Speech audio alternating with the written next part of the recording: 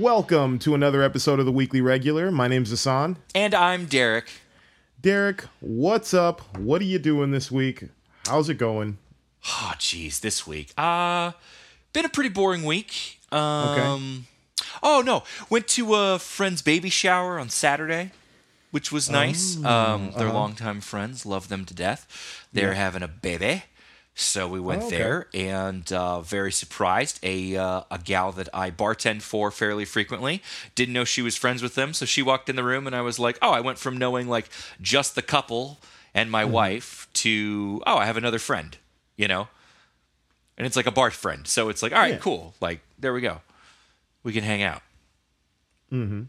That's awesome. Super nice. Yeah, so it went from being kind of a, like it's slightly awkward, kind of like, hey, how are you? What's your name? To like, oh, good. I can like shorthand have conversation with you. We've all been there. Yep, we all have. We all have. When you just find somebody you even slightly know, it's like, oh, thank God. My island in the storm. Yeah, so other than that, just been hanging out. It's been a pretty mellow week. And, it's a great way to stay in shape. Yeah, it's a great way to stay in shape. Cool. This week, what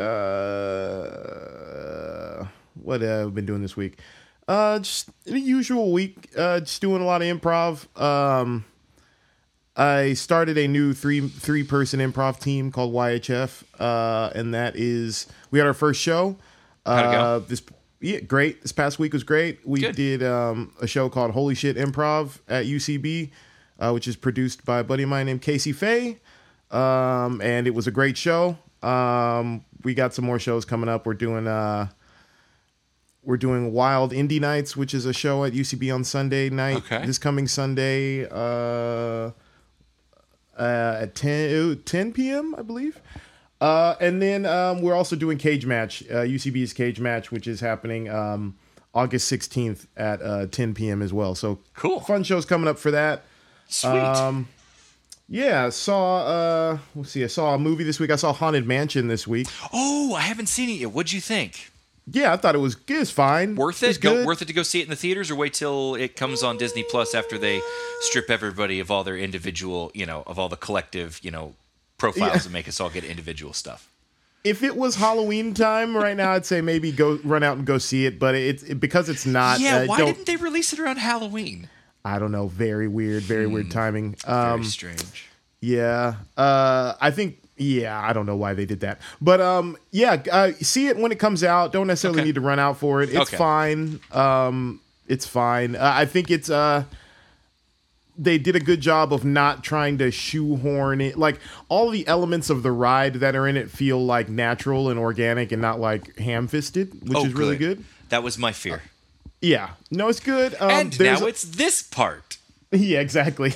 Exactly. Why? Because it happens on the ride. Because the script says so, and we wrote the script while we rode through the ride. How many times? Once. Yeah. We were drunk. Recently? No. No, when I was 6. Yeah. How old are you? 58. This makes a lot of sense.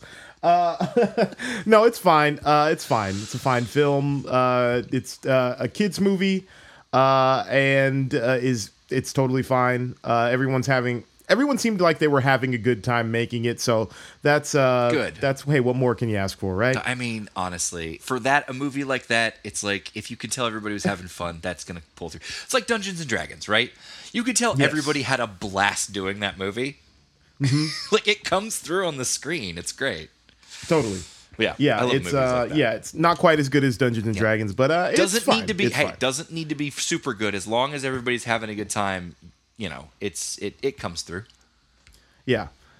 I would agree with that. I've been watching the new season of Futurama on Hulu. Yes, I caught the first episode. I haven't seen past that. What do you think so far? Yeah, I think it's fine so far. It's on par with what I would expect from Futurama. It's tough watching Futurama like weekly. because I'm so used to binging it. Yes, yeah. Dude, I'm so used to being able to watch it whenever I want. When I realized they were going to release it weekly, I was like, oh man, that's gonna. Oh. Yeah, it's not my favorite. I need like 4 episodes at a time.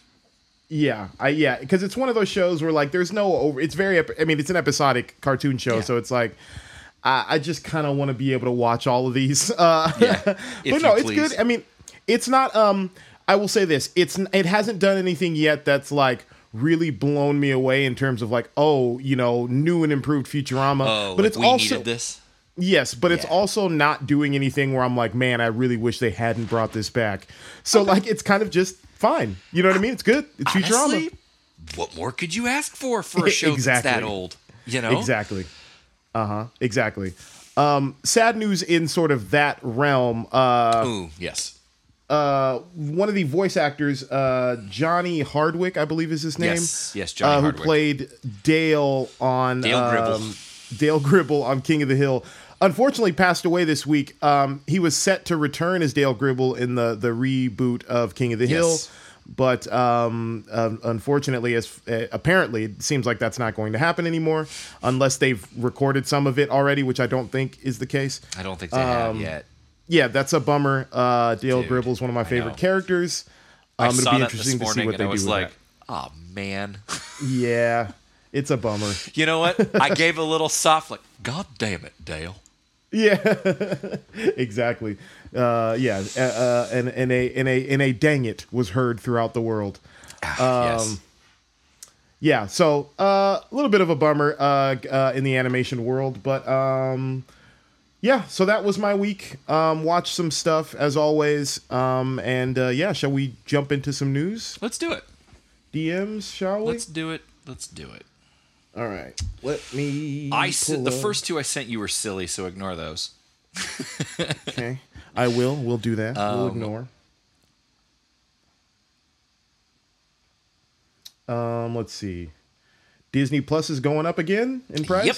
And they are deleting the group shared accounts, much like Netflix, because Bob Iger is a soulless vacuum of a human being. And hates poor people. And he hates poor people and doesn't understand why they're poor. I told AJ, I was like, the problem is, like, we're all addicted to the media, so we're gonna pay it. But what happens when there's no more money for them? Yep. Like, we just look at them and point, like, you have it all. Like, congratulations, you win the game. What are you gonna do now? Sorry, Mr. Iger, there's no more money on Earth to make. Quick, then I will separate Disneyland into its separate kingdom, and we shall rule the West Coast. Yeah, exactly. And I will fight the President of the United States for corporate superiority. Yeah. I don't know if that's what he sounds like, but that's my Bob Iger. What if that was exactly how he sounded? God, I would die. Nailed it. This is why we don't let him speak to the public. Bop, bop, bop, bop, bop. No, this is why we have PR people. I'm just going to let him know. No. Get away from the door, Bob. Mm-hmm. His secretary, when he comes out of his office, he's like hiding behind a plant. She's like, I see you, Bob. Back inside, please. Yeah. With a spray bottle with water. Dejectedly, like Charlie Brown, just dragging the plant back inside. Do. Yeah.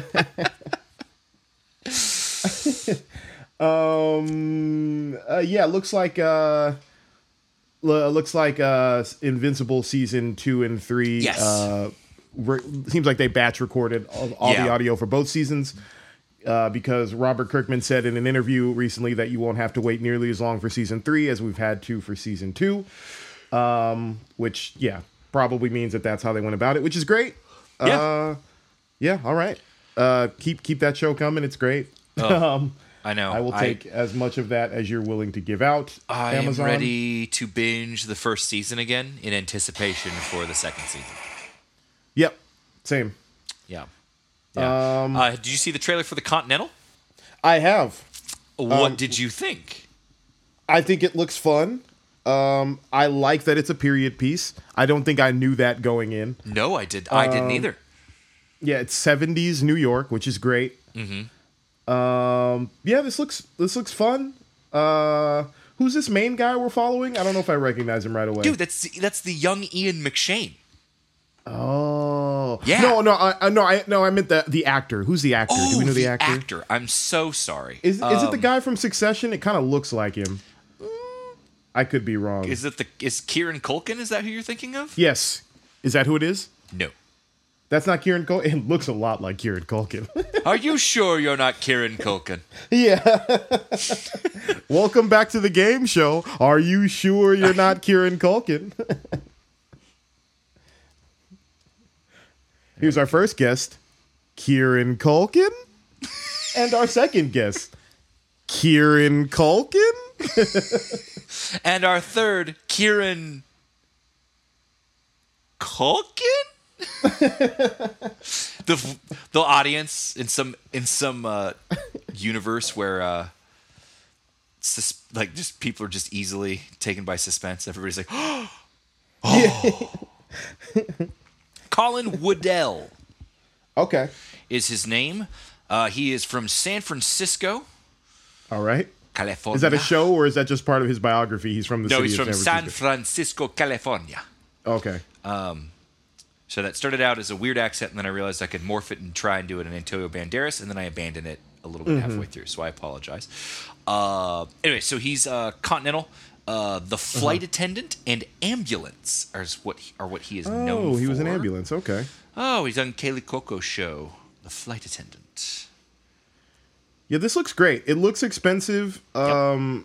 It looks like fun. They took the time to put some stunt stuff in it, like actually choreographed stunt fights, that's what action needs to hinge on now. And I also like that because it's a period piece, it's not so focused on like the pistol, the gun fu. It's a little bit more like, because let's be honest, guns in the 70s were not, handguns especially in the 70s aren't quite what they are today. No. And so the weaponry is a little bit. Things have evolved since the 70s. Yeah, I think one could say that. Though the machines of warfare have definitely evolved since the 70s. Slightly, only slightly. Yeah, only slightly. So I like that this is a little bit sights. Yeah, I like that it's a little bit more analog. There's a lot more like there's sword play and there's an RPG and things like that. The muscle cars, all of this looks great. I'm excited for this. Yeah, I think the show's gonna be good. The one thing I hope they don't do is tie in the car, because I already saw the Mustang. So I'm hoping they don't do like John Wick's Mustang was given to him by Ian McShane because it was his Mustang originally. That's probably definitely what's going to happen. I mean, yeah, that's probably... Sorry if you were listening and I did that. I just... Yeah. I'm so sick of like just pointless sentimentality. Like if you can't afford to have Keanu Reeves in the show, then maybe you can have something you recognize from the movie. You know what I mean? Yeah, but it doesn't need to tie. The Continental's what we recognize from the movie. That's true. The setting's already there. We spend so much time in the Continental in New York and internationally that like how have you if you're a fan of John Wick, how have you forgotten? Like, we don't need this extra little tie-in. Just let John Wick's expensive, awesome Mustang just be his car and the reason why. Like, don't give it this extra sentimental reason why he goes after it. No, it should just strictly be about his dog, and that's what ignites him. Not like extra, the lore and background of John Wick. Sorry. Maybe they just won't call it out, and he'll just drive a Mustang as well. You know what? If they do, great. No complaints. Won't say a single thing against it. If they go... At the end of the series, here, John, I'm going to be like, I don't. Do you think we get a de-aged Keanu Reeves at all in this? I highly doubt it. I don't think so. I think because he was in, technically, according to the lore and the legend, he was in Eastern Europe at that time. Okay, yeah, that makes sense. He would have been training, because he trained the assassins through the, if I remember my John Wick lore.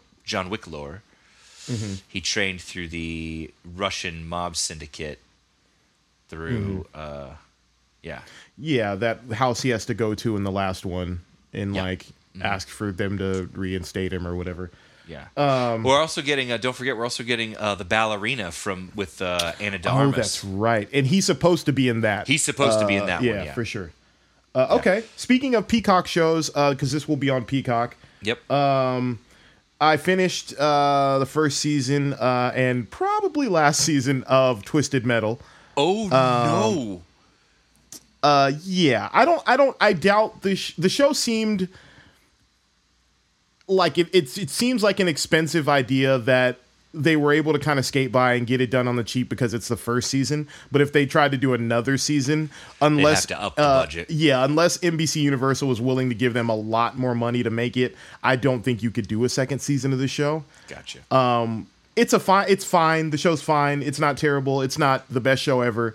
But I can't see them, especially in the climate we're in now with like studios pretending to be penny pinchers. I don't know if this is going to get a second season, but I did finish watching it, and I was right. In the finale is when you get your big everyone's in a car fighting each other scene. And I would have, while I appreciated them trying to do the Last of Us thing where like, hey, we're telling you a story about this guy and then we're making this whole story out of this, I kind of would have liked it to be more of just like a tournament because they set up this crazy sort of like cartoon world that they all exist in. So you could just do a tournament. Like it felt like they were trying to like ground it. It's like, oh, we can't just do a tournament with some weird guy that lives underground because that's too weird. But then like there's a lot of weird shit that happens in the show. So I feel like they could have done that. But yeah, it's an interesting show. If you're at all interested, I would say watch it. But because it's pretty breezy too. I binged it. All the episodes are available immediately, and I binged it over like 2 days. Okay. And I think you can. You can do that too. It's yeah, it's fine. It's fine. It was a show. It was a show. It came and went, and it's impressive that they made a TV show. What else we got here? Not every video game adaptation is going to be a hit. Sydney Sweeney is to play Spider-Woman in Madam Web. She's supposed to be playing the second Spider-Woman, I believe. Julia Carpenter is her name. Yeah. That makes sense. She's popping up everywhere. She's probably going to do great. She's a great actress. Yep. Yeah. All right. Sydney Sweeney. Yep. Doing it big. What else? Sonic the Hedgehog 3 is set to begin filming in September without actors due to strikes. Interesting. So I wonder if they're going to do all the non-human interaction scenes first and hope everything blows over by then. Yeah. Because on Geekster, the second slide is like them using like the stand-in. Yes. That they have, like the mock-ups. So yeah, they'll be shooting like background plates and stunt plates and all that kind of stuff, which makes sense, you know. Yeah. Do what you got to do, I guess. I thought some unions were striking out of solidarity, so I don't know which ones this affects, but yeah, interesting choice to just continue on with that. We'll see how that affects this production or not. Yeah, I guess these movies continue to make money, so they're going to make more, I guess. Yeah. I don't know how many more stories you have to tell in the Sonic the Hedgehog movie world, but... Yeah, kids like them, I guess. And they're not offensively bad or anything. It's just, they're just kind of dull. Yeah. But kids seem to love them, so more power to them, I guess. Bright colors and a lot of movement. You can take your kids to them, you know? Yeah, I read something about, to pivot away from Sonic a little bit. Sure. I was reading about the last voyage of the Demeter. This morning, and it's been a long day. I'm interested in seeing it because it's the same. I didn't realize this. It's the same director who directed Troll Hunter. Do you remember that movie? Yes. Yeah, the Icelandic movie about the people. Yeah. So yeah, it seems like this is his like first big like American feature. So I'm interested to see how that plays out. There's a couple really good actors in it too that are that were surprising to me. So I'm looking forward to checking that movie out. I've read some reviews saying it's not great, but I'm still interested. It doesn't look great, but I'm also going to watch it. Yeah, I think so too. Or I think you should too. Because I didn't know that it's also adapted from like one chapter of the Dracula book. Yes. I didn't know that. Yes. So that's also interesting to me. I may read that chapter before I go watch the movie or listen to it on audiobook or something. Do it. But yeah, I'm interested to see in the movie. I have a soft spot in my heart for like period horror, but then also like action horror, also like creature featurey type stuff. I love all that kind of stuff, vampire stuff. This is a movie designed to get me to a theater at 2 p.m. on an afternoon and shove popcorn in my face. And I think they know that. You know what I mean? Yeah. They know that. I think they have their target audience already like lined up, and it's like they are matinee folks. 100%. Yeah. So yeah, I was just reading about that today. I thought that would have been it looks fun. An interesting aside. Fun. Yeah. Adam Devine says Marvel ruined comedy films. Pitch Perfect and Workaholic star Adam Devine feels Marvel ruined comedy films because the latter's budgets can't compare with the likes of Guardians of the Galaxy Volume 3 or the Marvels. That's just a little bit. I haven't read past that. I brought this up and I sent this to you specifically because I wanted to bring up a point that I've specifically been pondering on, because I also have been noticing a lack of quality comedies that have been made lately. And you know, we look back at like the 80s and 90s as like the golden age of like, you know, the hour and a half long long comedy movie, right? Mm-hmm. Where, you know, you see your Saturday Night Live actors and people, your funny men that you know, like up on screen just goofing off and all that kind of stuff. Mm-hmm. I understand like the financial impact that it has, because a lot of actors want to get that big paycheck and all that kind of stuff and try to make it into Marvel, because like who the hell wouldn't? You're set for life once you do. You know what I mean? Mm-hmm. But my counter to Mr. Devine would be that is it that Marvel ruined movies, or is society so serious right now that we don't really have a whole lot to like laugh about? Yeah, that's interesting. That's an interesting take. I think that's part of it. I think, I think that's definitely part of it. I don't mean serious in the like you can't make jokes anymore. I just mean like we are not in a good place in society.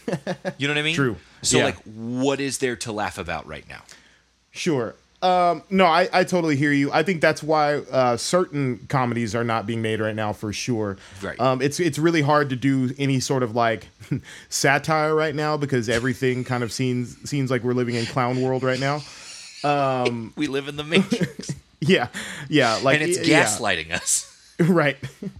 I think the bigger thing, and it's even bigger than Marvel movies, I think the thing that has eliminated or severely reduced, because there are still comedies that have come out that have done actually pretty well.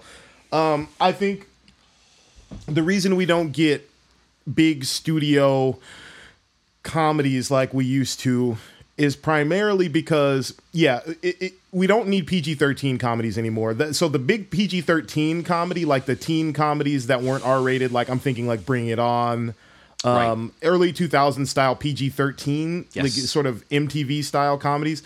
We're not going to get any more of those probably, because PG-13 movies now are like solely reserved for like giant budget Marvel movies. So Marvel movies have gotten rid of those comedies for sure. Like we're probably never going to see a Mean Girls again. You know what I mean? Right. Unless it's an A24 style like level budget. We're not going to see $100 million PG-13 movie, a comedy movie anymore. That's just not going to happen. And that's more so because of streaming, I think. Right. Now, because you're competing with people's attention, not just in theaters, but on streaming as well. And we will see those movies. They just won't be in theaters. They'll be on streaming platforms. Right. If something's going to be in theaters now, it has to like justify bringing it into theaters. So I think the only comedies that outside of superhero stuff that we're going to get in theaters is going to be, you know, low budget comedies that have like a hook. Like that's why I think we're seeing a lot of like sort of more culturally specific comedies that are coming out, like the movie. What's the movie that's out right now with Sherry Cola in it? Shortcomings, which is about two Asian American leads. I think we're going to continue to get movies that are low budget comedies but have like a hook, whether it's a culturally specific sort of premise or like some kind of high concept premise. And I think the only big budget comedies we're going to get are like R-rated are big budget R-rated comedies featuring big movie stars, kind of like the talking dog movie we're getting from Will Ferrell and Jamie Foxx. We're gonna get stuff like that for sure. But in terms of like, we're not gonna get. Unfortunately, in theaters, we're probably never going to see "There's Something About Mary" or something like that in theaters anymore. It just doesn't exist. Happen. But I don't think it's due to necessarily only because of Marvel movies. I think it's more so streaming. No. I think streaming, but I also think that just we as a society don't have a whole lot to laugh about right now. True. Yeah, I would agree with that. You know what I mean? So yeah, totally. Yes. A group of more than 50 on-set VFX workers have voted to unionize at Marvel. Good for them. Yeah, hopefully that works out. Yes, I think visual effects artists definitely need a union. They have needed one for a while, so I hope this works out. And they're only gonna continue to need one as things go. So, especially because it's so crazy. Like, just from the few like visual effects channels that I've been following on YouTube and stuff like that, the way visual effects works, for anyone out there who's not familiar, like on something like a Marvel movie, like there are entire visual effects studios that just get hired to do like one element of the movie. And so there'll be like between 10 and 20 visual effects studios working on one movie, and they're not. And when you have a situation like that, you have to be able to collective bargain, because they'll just be able to like undercut you, or like be able to say, oh, never mind, you guys don't do this, we'll go to this other studio. There's like no protections for the artists. So like they definitely need a union for sure. They really do. Next time you guys, I would say I always like appreciate when, especially on a Marvel movie or something like that, when the VFX artist section comes up in the credits. And you just watch that solid wall of names go for like about 30 seconds. Yes. Dude, it's crazy. Crazy. Another little sad piece of Hollywood news. William Friedkin, director of The Exorcist, French Connection, he passed away. He did. At 87. Pretty good life. Yep. Yeah, I mean, Exorcist is a classic. He defined horror for directing one of the most iconic horror movies of all time. Yeah, not bad. Not a bad life. So yeah, rest in peace to William Friedkin. Yes, absolutely. The Crown star Emma Corrin will reportedly be portraying Charles Xavier's evil twin Cassandra Nova in Deadpool 3. Nice. I have no idea what this character is, but I'm excited to get casting about this movie. You want to read what the character is? Yeah. So basically, long story short, I know he tried to kill her at one point because she's evil. She also has his like power set, I believe. He tried to kill her when they were babies in the womb or something like that. Some weird X-Men. It was one of those weird X-Men drama moments where you go, "What?" Yes. And so she, basically tries to kill her in the womb. She survives and then essentially lives her life trying to build herself up powerful enough to destroy him. Interesting.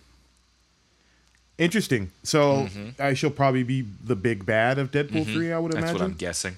Yeah, that sounds good. All right, I'm into that. That sounds good. I'm excited for that movie. I can't lie. Yeah. What else we? Do you know I love a little twist of irony? Yep, hit me. One of the financiers of The Sound of Freedom, that QAnon Jim Caviezel movie. Yeah. That anti-child got arrested for child kidnapping. But of course. Yeah. No, but it's them. The enemies come from the outside. Yeah. Yeah. Yep. Sure. We're getting a Monopoly movie. A live-action Monopoly movie. We sure are. It's officially in development from Don't we already have it? Isn't it the show called Billionaires? Yeah, or Succession for that matter. Succession? Yeah, Succession. Yeah. Like Monopoly. A live-action Monopoly is in the works from Lionsgate and Hasbro, a partnership I like to refer to as Lionsbro. Lions, bro.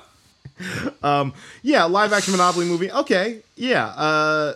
especially I'm sure they're planning to do that after the success of Barbie. Oh no, they are. They're all gonna be doing it all. Like Mattel has that, and if Hasbro's doing this, I was talking to somebody else. I was like, I hope they take a lesson from this and actually do like a GI Joe level. You know what I mean? Like do a GI Joe, but like you could do it like Barbie. Like have the weird practical sets in the background and just make it kind of like hyper colored and like that would be amazing. Just GI Joe, like it'd be great. Do it as a comedy. Like to me, that's the way you do GI Joe. Dude, it's the anti-industrial war machine comedy. Yeah, 100%. Like, how great would that be? That'd be amazing. And this Monopoly movie can be a takedown of capitalism. Like it's all here. You just got to do it right. Let's use toys. You know what I mean? Let's use the toys we used to play with to teach us how to take down everything. Yep. So hopefully that's good. I always am like, I hope that's good. This is hilarious. Tobey Maguire says Spider-Man No Way Home reinvigorated his interest in performing. Yep, and that's after would like $20 million. Yes, I also, again, would like $20 million. Yes, sir, I also, too, would like 20. I once again ask you for $20 million. Yeah. But I would say it's interesting news coming after Sam Raimi. It got leaked that Sam Raimi has a Spider-Man 4 script. Yeah. I could totally see that movie happening, and I'm all for it. I think a lot of people really love that franchise, myself included. AJ, yeah, she's like, that's the Spider-Man for me, and I'm like, I know a surprising number of people who that's the only Spider-Man franchise they've seen. Yeah, they haven't seen anything past. Oh no, once like, Tobey Maguire, they're like, right. why? I saw Tobey Maguire's, exactly. and I was like, because Andrew Garfield's is good in its own right for its own stuff, and Tom Holland, it's just different versions. Oh, but you don't care about it like I do, so I won't like bore you or scare you with my amount of knowledge. Yeah, and honestly, like I think it's a lot of times it's like baloney when people say this, but I do think that Tobey Maguire and Andrew Garfield walked so that Tom Holland could run. 100%. Like they both. I will say this: totally. if we're gonna do remakes, if Sony's invest in doing remakes, make an Andrew Garfield Spider-Man 3 where he gets the symbiote suit, and make a Tobey Maguire Spider-Man 4. If you're gonna do it, do it. Yeah, I mean, because they're going to. I won't complain. Yeah, I won't either. Eventually, I mean, the idea has to be at least be on the table somewhere, even if it's on the edge of the table, on someone's desk somewhere. Yeah, and there's got to be on someone's desk somewhere a script for a live action, or at least an idea for a live action Spider-Verse movie, which I think would be amazing. We have a ways to go before we get there because we still need a live action Miles Morales. But that being said, actually, you know what would be really cool is if. All right, hear me out. All right, I'm listening. So Sony does, the Spider-Woman movie. That's what they got next. They do their second Spider-Verse or their conclusion to the Miles Morales Spider-Verse movie, right? Right. And in that movie, there's a cliffhanger. Not necessarily a cliffhanger like with the last one, where it's like, how does the story resolve? The story's resolved, but there's like you leave the door open for Miles traveling to other multiverses. And then you do your next Spider-Man Tom Holland movie, which they're going to do. And once all the Avengers stuff is wrapped up, because you're going to need Spider-Man in that. But once that's wrapped up, you can jump right into your live-action Spider-Verse movie, and you can have the Miles Morales be the animated Miles Morales, but now live action. So it's like the same character, but now he's live action. So where you don't necessarily need a whole live action Miles Morales movie to set up the character, you can just have that character come to live action. You know what I mean? I like that. That way you don't have to because I feel like we know so much about Miles Morales now. We've gotten 3 movies, or we will have had 3 movies by the time this is over. So I just bring him in. Why not? Why not? They brought in Donald Glover to the animated movie. Why not? That's my pitch. I love it. Galactus will purportedly be the main villain of Marvel's Fantastic Four. Great. I think he needs to be. Which begs the question, Silver Surfer, question mark? I think has to be in this. Eden Moss Bacharach. Oh, they've already cast him? Well, Eden Moss Bacharach from The Bear is reportedly been cast as the Silver Surfer. And then leading to that, Vanessa Kirby and Joseph Quinn are rumored to be cast as Sue and Johnny Storm. and I've been seeing it so much, and I haven't been seeing anybody like correcting it. That I'm thinking it must be true. Yeah. And did Mr. Fantastic, did they come down on who that's going to be? Matt Smith was the rumored to be offered the role. Right? That was the latest one. I don't know if he is still on level. Maybe it's earlier in this week. I don't know if he's still on the level of it or interested in it, but yeah, that's who was on the and apparently Antonio Banderas was offered the role of Galactus. It doesn't say whether or not he declined it or accepted it, but I hope he declined. I can't think of a single person that fits Galactus least. You said what? Oh, you don't like Antonio Banderas as Galactus? I don't like him for that choice. Don't get me wrong. I like the accent for Galactus. If he does the dark, kind of like that kind of thing. Grumbly, raspy. Like, that's cool. But they're going to try and do mocap, and I just don't. Yeah. I used to be obsessed with Antonio Banderas when I was a kid. Because he made some really kick-ass movies when I was a kid. Sure, yeah. But, like, now that he's gotten older, like, his show up in Dial of Destiny, I was like, no. No, that he was woefully misused in that, though. We're not even woefully misused. Just why? Yeah, it's like why is he in this? Why make it Antonio Banderas? It distracts from the fact that it's Harrison Ford on screen. It's like, why is he? You're immediately like, AJ immediately stopped. She stopped listening to the movie, and she turned to me, and when we were watching it, and she was like, "Who is that?" I was like, "That's Antonio Banderas." She's like, "Has he been in the other movies?" I was like, "Did you see him in the other movies?" She was like, "No." I was like, "Yeah, I don't know why he's here." Yeah. It was a weird choice. If that character's not going to matter, why make him Antonio Banderas? Exactly. Antonio Banderas is such a specific actor. You have to use him. It's like throwing Russell Crowe as Zeus in Thor: Love and Thunder. It immediately makes you just go, "What?" Yeah, I hear you. Yeah, it's a weird choice. That's why I don't like Antonio Banderas for Galactus. Like, don't get me wrong, the voice would be cool. But I just don't think I don't know. There's just something about it. Like, I even like him. Like, I want him to do and I want him to do more stuff. But like, this just doesn't fit for me. What about how about Javier Bardem? Now I'm listening. Now you have my attention. I was listening. Now, sir, you have my attention. Yeah, I think Javier Bardem would be great at it. He'd be awesome. Yeah, he's been doing Dune 2. I don't know if his character survives till the next Dune, but I think he would be great in it. Yes, I'll let you in on a secret. Don't spoil it. He does. Don't spoil it. You spoiled it. No, it's fine. I would assume he did. I mean, of course he does. He's too much. Yeah. He's too important of a character to like keep going. Yeah. Dune 2, very excited for. Oh my god, I'm so ready. Now. I was so pissed when they pushed it back. I was like, just. You evil people. Yeah. You bastards. You bastards. Why did you... Look what you made me do. Yeah. Look what you made me do. That's funny. What is that from? Anchorman, I think. I don't know. It has a Will Ferrell inflection to it, so I just always assume it's from... It sounds like it's from something. I don't know. Look what you made me do. No. What do you say? Is it Megamind? I think it is. It sounds like something. Oh man, Megamind is so good. Mega Man's very good. Get back, you savages! Back, you savages! Oh my god! I hadn't seen that movie forever, and we watched it while we were on vacation one time, and AJ hadn't seen it ever, and we died laughing. Mm-hmm. Oh my god, it's so good. So it's funny. It's underrated. Like no one ever talks about it, but it's really good. Dude, David Cross is the sidekick. Mm-hmm. Oh my god, so good. What was I? Oh, you know what I watched the other night? While I'm thinking about it. Oh, sorry, I was reading something. What I watched the other night? I'm gonna watch Scream 6 probably.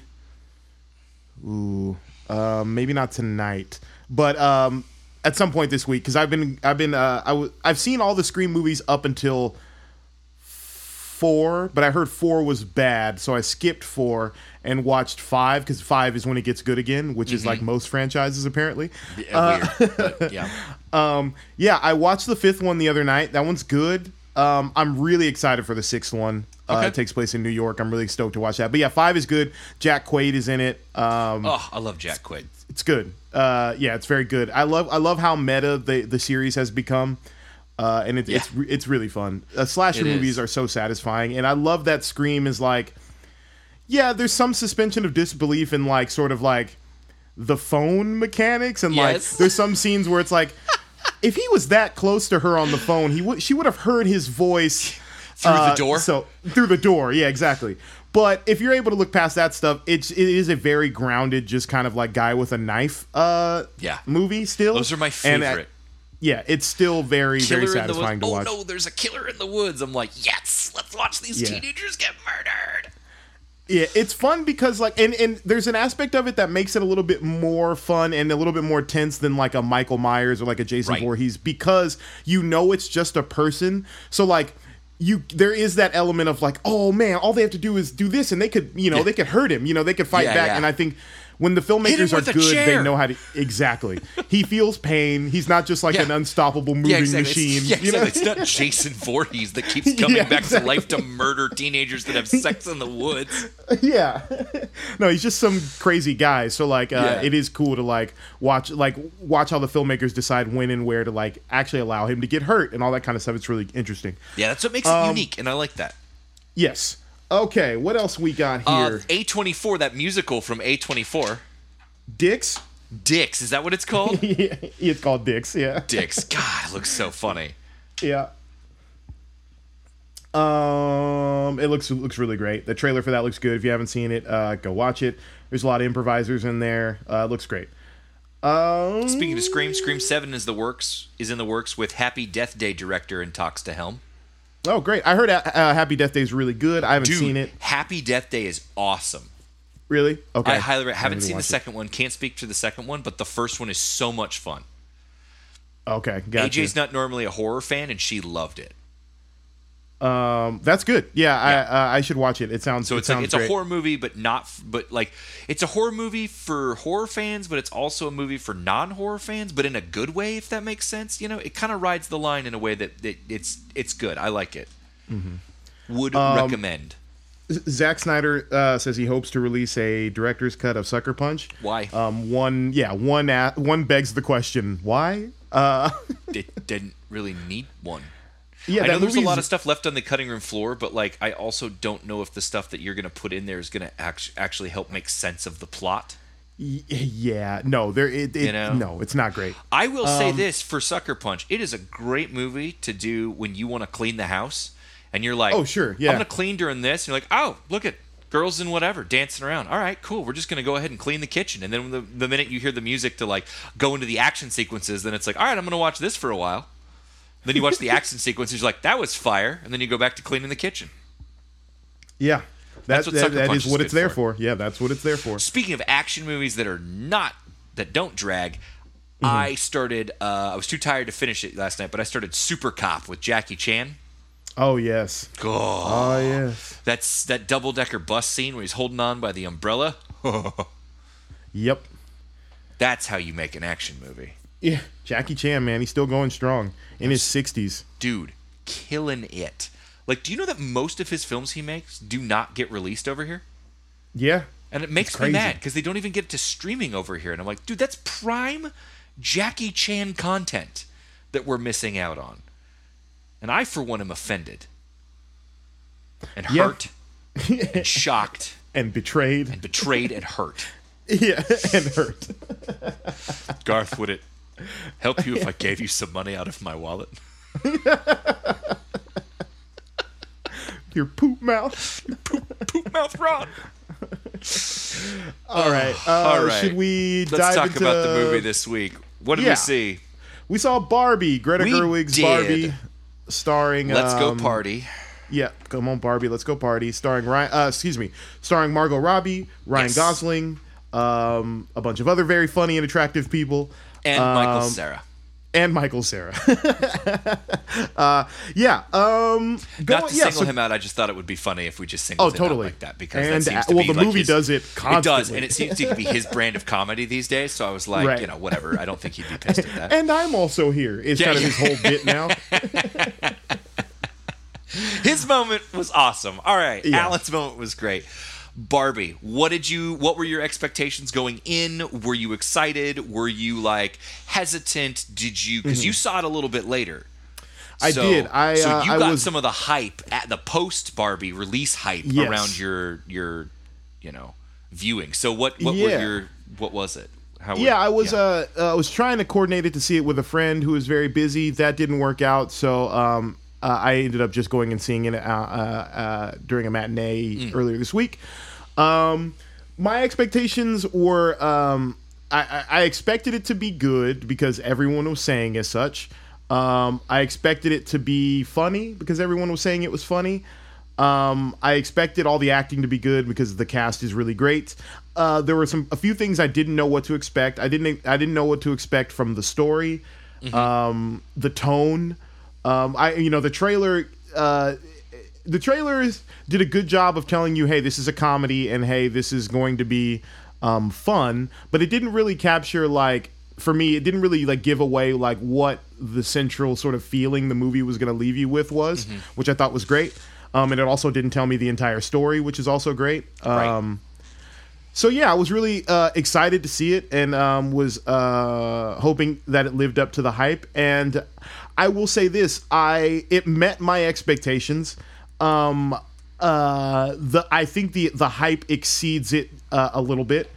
Okay. But I'm not. It's not. This is not a movie. This is not a movie I'm prepared to hate on because of that. Because I think the movie is an important movie, and I think what it's saying, most of what it's saying, is really good and really important. I think some of the execution of laying some of those things out is a little clunky at times and a little on the nose for my taste sometime throughout it. But I think all in all, I think to make a movie about Barbie that is attempting on the face of it to be very subversive and very communicative of some pretty deep points and stuff like that, I think it's executed very well all the way around. I thought it met my expectations thoroughly, and I liked it a lot. What about you? I saw it opening weekend. Okay, very different experience. Yes, so I didn't get any. I just saw the reviews. Gotcha. And then I was like, all right, let's do it. So I saw Oppenheimer the day of, and then I went with AJ that night. And I think the hype was well earned. I didn't know what to expect story-wise, I agree with you. The trailer didn't tell me the entire story, which a lot of trailers do these days because they're so desperate for you to go to the movies that they're like, we'll tell you exactly what you're going to see. And it's like, stop. That's not what I want. It's not how you sell a movie. So, I wasn't sure what I was in for, though. You know what I mean? And that's kind of, and I was looking forward to that because, like I said, there, it's rare these days to get a movie like that where you don't know what you're getting into going in.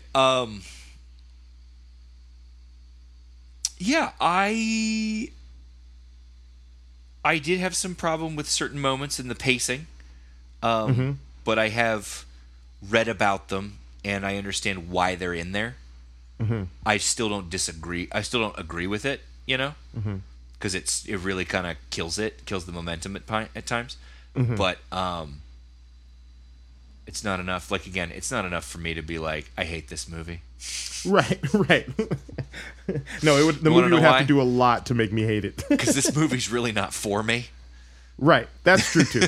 Because there's definitely stuff Barbie, in nor there. Nor am I a toxic Ken. Right.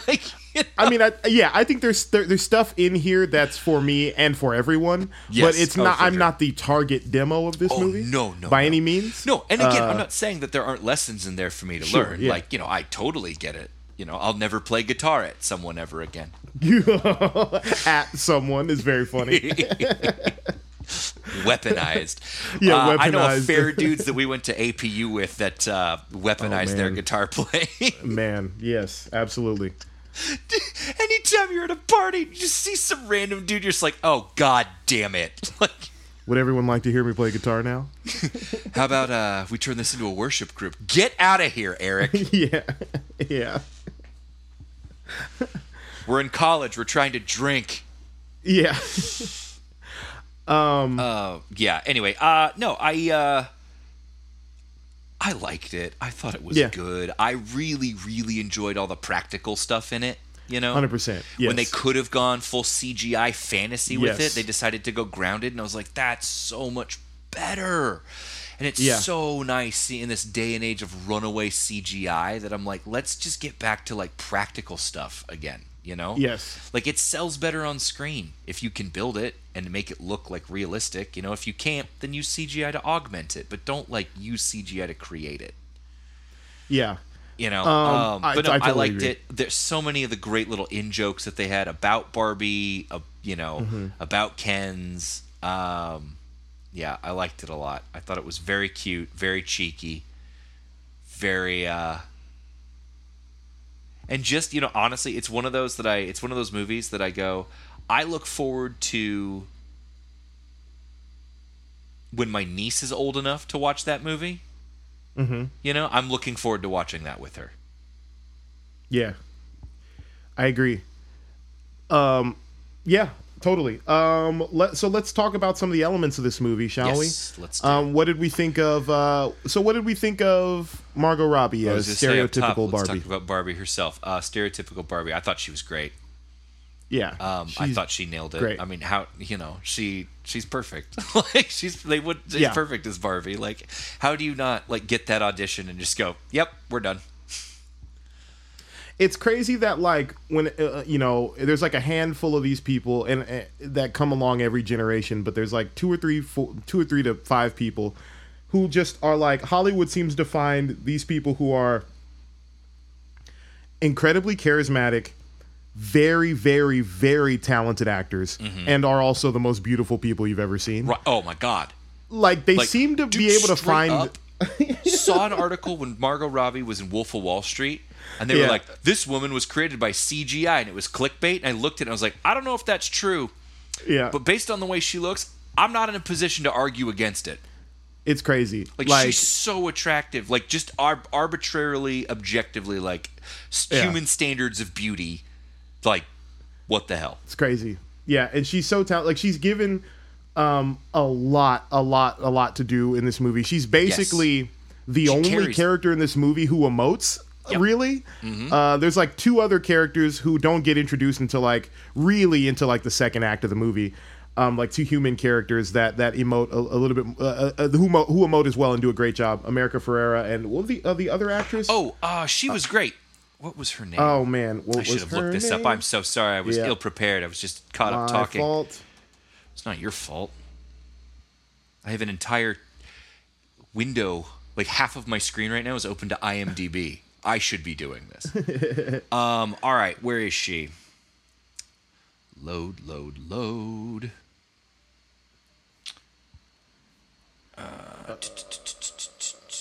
Who is this? Where is she?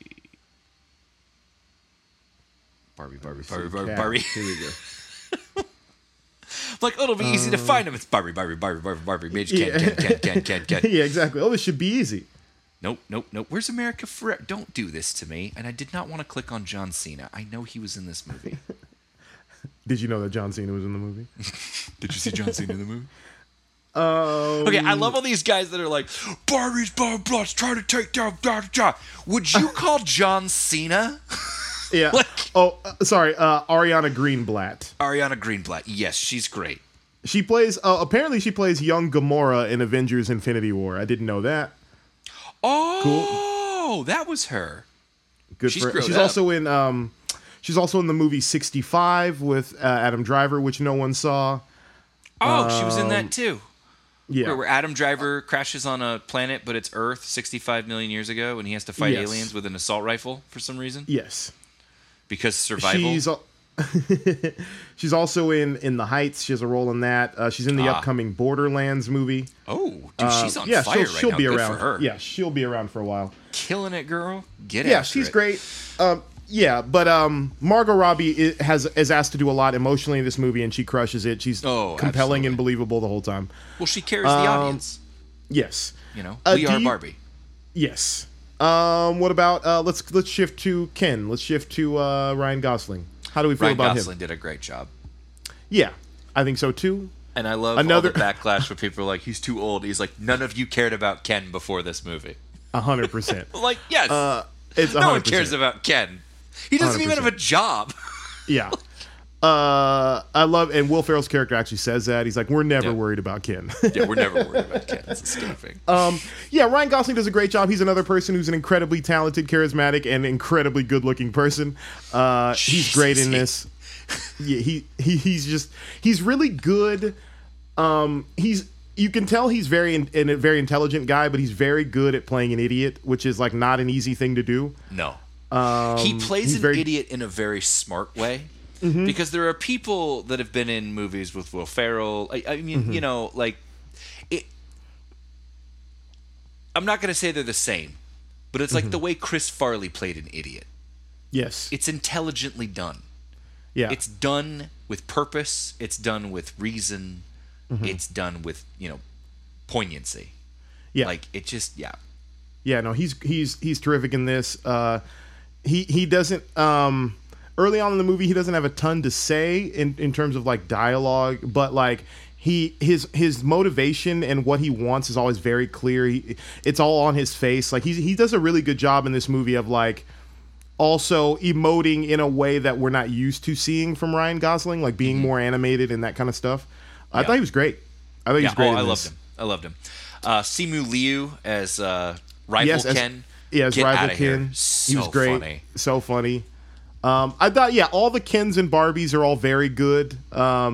Everyone feels like they're doing the same type of thing, and it doesn't feel disjointed and weird, which all the is a testament to the director. Which I like, because it feels like consistent. Barbies are Barbies and Kens are Kens. And the Kens always respond the same way Kens do, and Barbies always respond the same way Barbies do. And I'm like, I like this. This is fun. Yeah, totally. You instantly know the rules of Barbie World. Yep. Or Barbie Land, or whatever they call it. Barbie Land, I think, is what it was. Uncle Corner. What's it called? Barbie World, Barbie Land? I don't know. Yeah, what'd you think of... before we... so there's some other characters I want to talk about, but I think it'd be better to talk about the plot first. Sure. So, I'll just do a very brief plot thing. Barbie starts to feel weird and feel out of place in Barbie Land. She starts thinking about death and all kinds of weird stuff. You've seen that part in the trailer. She leaves Barbie Land in hopes to discover the truth about the girl who plays with her doll self in the real world. So she leaves after having a conversation with Weird Barbie, played by Kate McKinnon. So good. She goes to the real world and discovers that it's a horrifying place. She thinks that it's like Barbie Land, and it is not. It is run by men and under a system of patriarchy where women. She says women hate women, men hate women, everyone hates women. Yeah. And then so she wants nothing but to go back and just be in Barbie Land.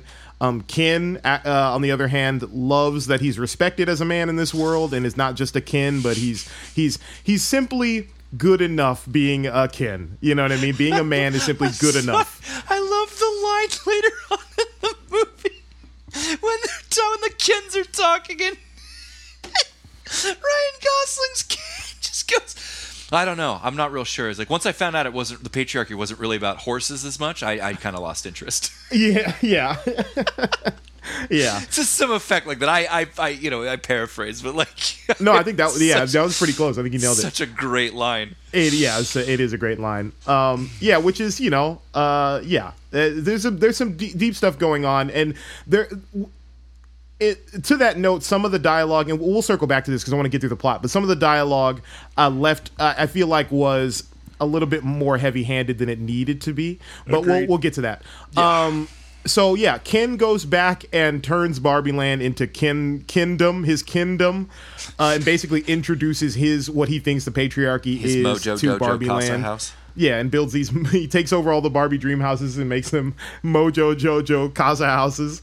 These bachelor pads or whatever, and basically, for lack of a better term, subjugates all the women of Barbie Land and Barbie and Weird Barbie. So stereotypical Barbie, Margot Robbie, Weird Barbie, plus the mother and daughter team who are the owners of Barbie's doll version come to Barbie Land, and they're going to rescue Barbie Land from the grips of the patriarchy. And the misfit Barbies. Yeah, all the misfit Barbies, the discontinued Barbies, are going to rescue all of the now subjugated Barbies of Barbie Land. We can't forget the importance of Alan. And Alan. We can't forget Alan. We can't forget Alan, played by Michael Cera. Yeah, so that's loosely the plot. Oh, and also Will Ferrell is around playing the CEO of Mattel for some reason. We'll get to that. I guess we can start there. We've covered the plot. Yeah. Why is Will Ferrell in this movie? Why? To be Will Ferrell. And I ask that because if I have a handful of qualms with this movie, and I don't know that I have a handful, but I'm just assuming that I might. One of them is definitely, I think, the Will Ferrell Mattel section of this movie, anytime it's doing anything with that, feels very weird and tacked on and not necessary. Oh, see, I disagree. Really? Yes. I think it works. What did you like about it? You need Will Ferrell and his henchmen goons, but you can't have it be too serious. It has to. That's why I think Will Ferrell is a perfect choice. Because he can have that kind of goofy, menacing thing to him, the villainous hoo. And that's what Barbie needs. Barbie doesn't need a real villain. The real villain is inside you all along. But, right. I don't know. I don't know. I thought it worked. I didn't feel like it felt tacked on. I felt like I felt like the scenes that you're talking about are the two scenes with the older ladies that slowed the plot down, like the energy down. That's where I was like, these feel tacked on. The Barbie, like, corporate office scenes, I didn't have a problem with. Yeah, so the reason why I feel like Will Ferrell, all that stuff was tacked on, because ultimately Will Ferrell's character and the henchmen don't really serve to move the plot in any way. They don't even really affect the plot in any way. They're just kind of like there to be also there. Like, because Ken in the patriarchy becomes the villain of the movie. Like, that's what they have to ultimately rectify at the end of the movie. And Will Ferrell is kind of not even there for the, like, he's there initially. They like follow Barbie back to Barbie Land, but they don't really do anything. They're just kind of there briefly in the big brawl that happens on the beach, and then they just kind of disappear until the plot resolves. And then once the plot resolves, Will Ferrell's back like, oh, okay, cool, it's over now, all right, cool. He's kind of just there to make jokes here and there, but it's like, I don't know. To me, it was a little bit distracting because it was like, my thing is like, if you're going to introduce this idea of like Mattel as this like, evil corporation or whatever, like, one, I don't think they were evil enough in terms of like, Will Ferrell seemed to like be sometimes kind of a good guy, but sometimes an evil guy. And I just think they needed to like pick one, or like at least make his motivations more clear so I understand what he's there to do. Sure. Because I just feel like he's there just cuz. And like, I feel like this movie already has so much going on in the way of like, hey, we're trying to convey some messages here. It just felt a little bit distracting. That was just my read of it. I would have liked, like, why didn't Will Ferrell work with, like, why, if Will Ferrell is going to be this corporate greed guy, right? And he sees that the new version of Ken and like all the new Barbies that are being birthed from the Barbie Land patriarchy, he should be trying to work with Ken and like trying to like empower Ken. Like, they should be a team. Like, they should be like, you know what I mean? Like, he should be working to manipulate Ken and getting Ken to like double down and be like, yeah, you feel respected, don't you? This is all great. Like, he should be doing that, but he's kind of just not. He's kind of just like tertiary and like not really affecting the plot at all. So it seemed a little bit like superfluous to me. But yeah, that was my gripe with the Will Ferrell thing. I'm always happy to see Will Ferrell. I just thought he was misused. I feel like there was a missed opportunity with that character. Okay, I can see that. But yeah. Respectfully disagree, but I could see that. Cool. Let's see. What did we feel about the two human characters, America Ferrera and her daughter, the owners of stereotypical Barbie? I thought they were good. Mm-hmm. Yeah, I liked them. It was good to have there was a lot going on in this movie. Yes. The mother-daughter story I think was handled well. Yeah. You know, it wasn't too much. It was just enough. It was also, it brought some comedy to it. It brought some heart to it. You know, it's, yeah, it was good. Yeah, I liked it too. I think you definitely needed those characters. I kind of wish we had more of those characters from the beginning. Mm-hmm. Instead of doing the weird, so the weird opening, 2001: A Space Odyssey opening with the Barbie, the trailer thing. I think that should have just been the trailer. I don't think that should have been the beginning of the movie. I think we should have started with America Ferrera's character. I don't think it was super important to the plot that, like, the fact that it wasn't the younger girl's Barbie, but it was actually America Ferrera's Barbie. I don't think that twist was, like, consequential enough to justify it. I think this movie probably would have resonated a little bit harder if, or at least the stuff they were trying to do with the two human leads, I think would have hit harder if we had established that it was their Barbie and, like, just had that knowledge, you know, Toy Story style. Right. I think because I think we needed a little bit more of, like, how Barbie and the idea of Barbie affected their lives. I think we needed to see that a little bit more. In order for what they end up doing, because I love what they end up doing in the third act with those two characters, because it instead of just having, you know, blonde, perfect, you know, thin Barbie be the hero of the story, the people who are inspired by Barbie, who are not physically quote unquote perfect, are the people who are the heroes of the story. I loved that, but I think in order for that to hit harder, I think we needed to spend some more time with them in the beginning. We didn't need the big, like, I don't think we needed the monolith sequence in the beginning. I think you could have cut that and, like, had it just be straight up, like, this is their family Barbie, and, like, have them, you know, have maybe a montage of, like, America Ferrera's character playing with Barbie and, like, seeing what it meant to her, and then seeing a little bit of the disconnect between America Ferrera trying to introduce it to her daughter and the daughter not being receptive to it, and then that's when our story picks up, and then we see the effects of that affecting our Barbie.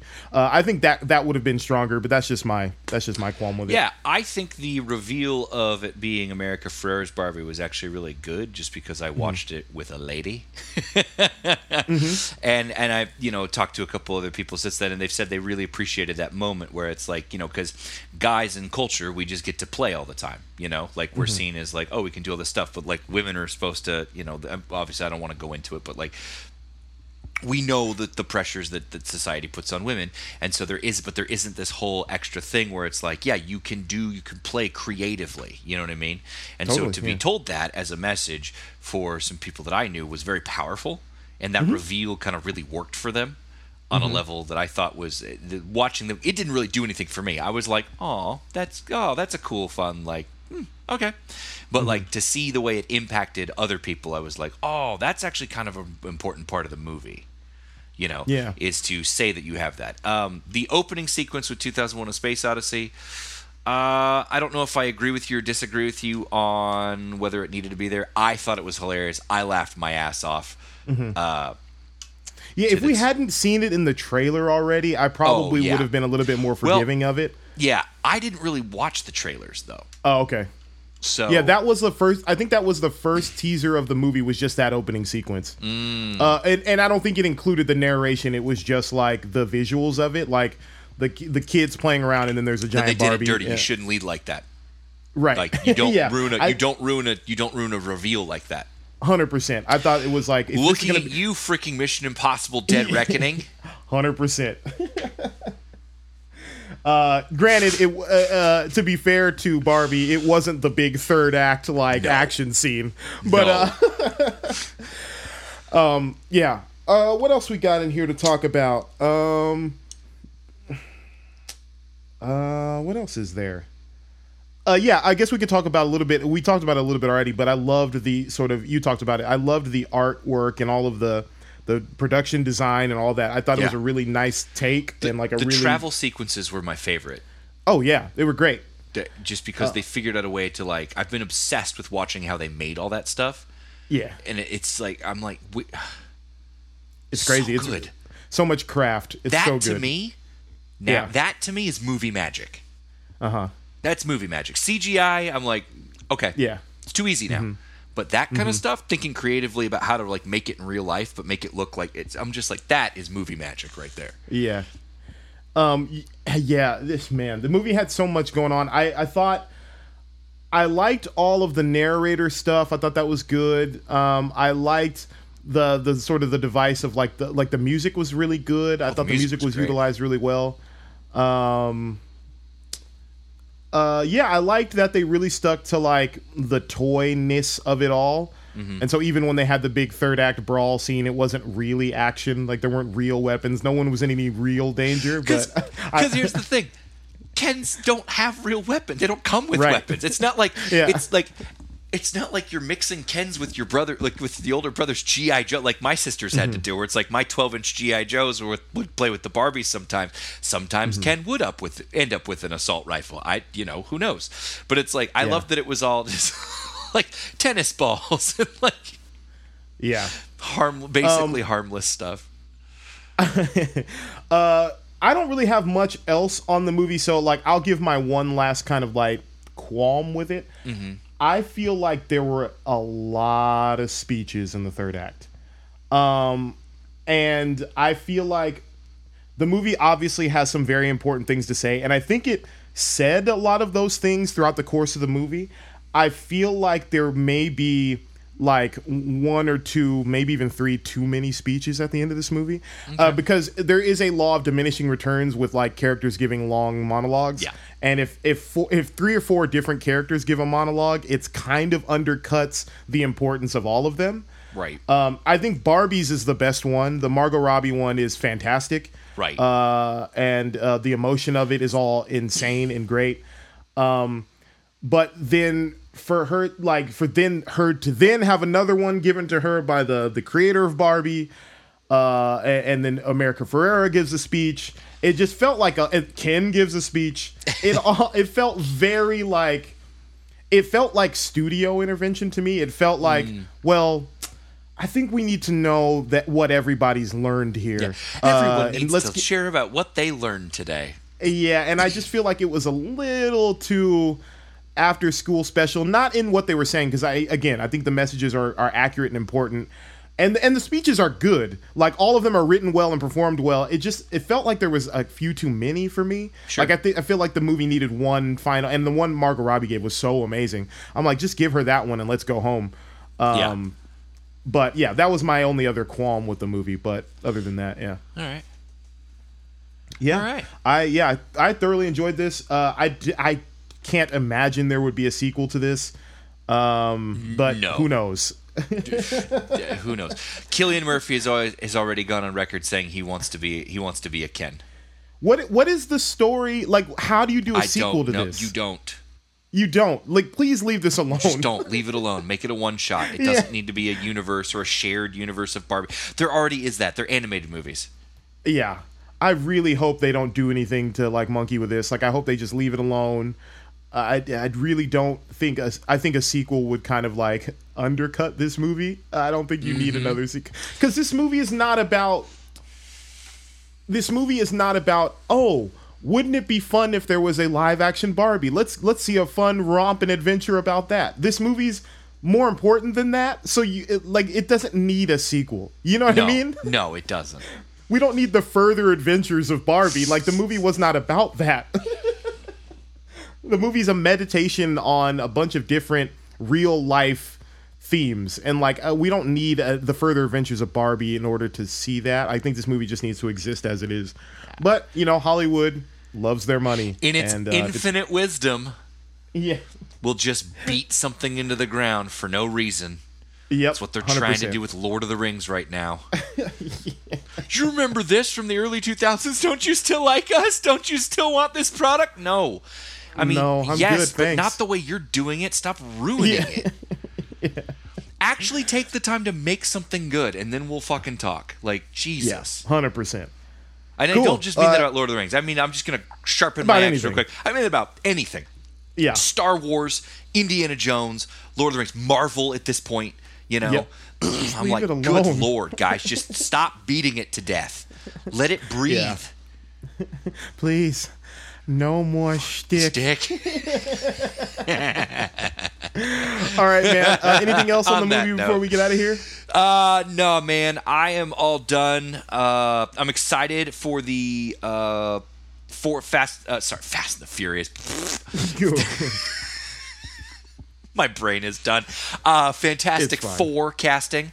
We'll see how that goes. Hopefully they usher in. Oh, I forgot to tell you. I watched Secret Wars. We don't have to do a whole bunch in it. I felt really bad that everybody Secret was Invasion. Secret Invasion, excuse me. Yeah. I felt really bad that everybody was really trying their hardest to make it good, and it just was not good. Yeah. You know, it's painful to watch, truthfully. Like Moon Knight, I'll probably watch again when I feel like it, you know, whatever, here and there. But, like, that's not one that I think I'll ever even put on, even if it's in the background when I clean, just because I'm like, it's just so painful to watch them all struggle against a script that doesn't want to. It's like watching episode 2 of the Star Wars movies. It's just like, oh, my God. Yeah. It's like someone went like, all right, guys, we're all here. Just to let you know, going into this, it's a TV show. We've got a very limited budget to tell this story, but we're going to try our best to tell this story. Oh, and also there is no story, so... There is no story, and what little story we have, we're going to save until the last 2 episodes, do a full episode of 1, and then do 45 minutes of everything crammed in at the very end. Yeah. Because we don't know how to pace it out. So what's going to happen for the first 5 episodes? Well, maybe Samuel Jackson will... have a couple scenes arguing. Maybe he'll have a beanie on. Maybe he'll have his eye patch on. Maybe he won't. Maybe he won't. Maybe you'll see. Maybe that's the mystery of it, right? Movie and see. Bob, please stop yelling at me. Oh, Rhodey's a Skrull? How long has that been? It doesn't matter. Oh my God, that was the one I. No, you did bad, Marvel. Yes, you did bad. And the whole thing, the director's like, I think he's been a Skrull since Civil War. I'm like, I will roll up a newspaper and I will swat you on the nose so hard. Absolutely not. No, bad. Yeah. You did it wrong. You go out. You go to the bathroom outside. Yeah.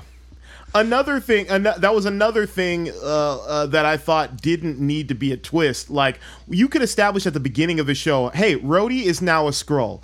And that's just part of the tension of the show. It didn't have to be, ooh, when did he become a Skrull? Because ultimately, you can't really answer that without turning everything on its head. No, so, like, they just didn't answer it. That's what I didn't like.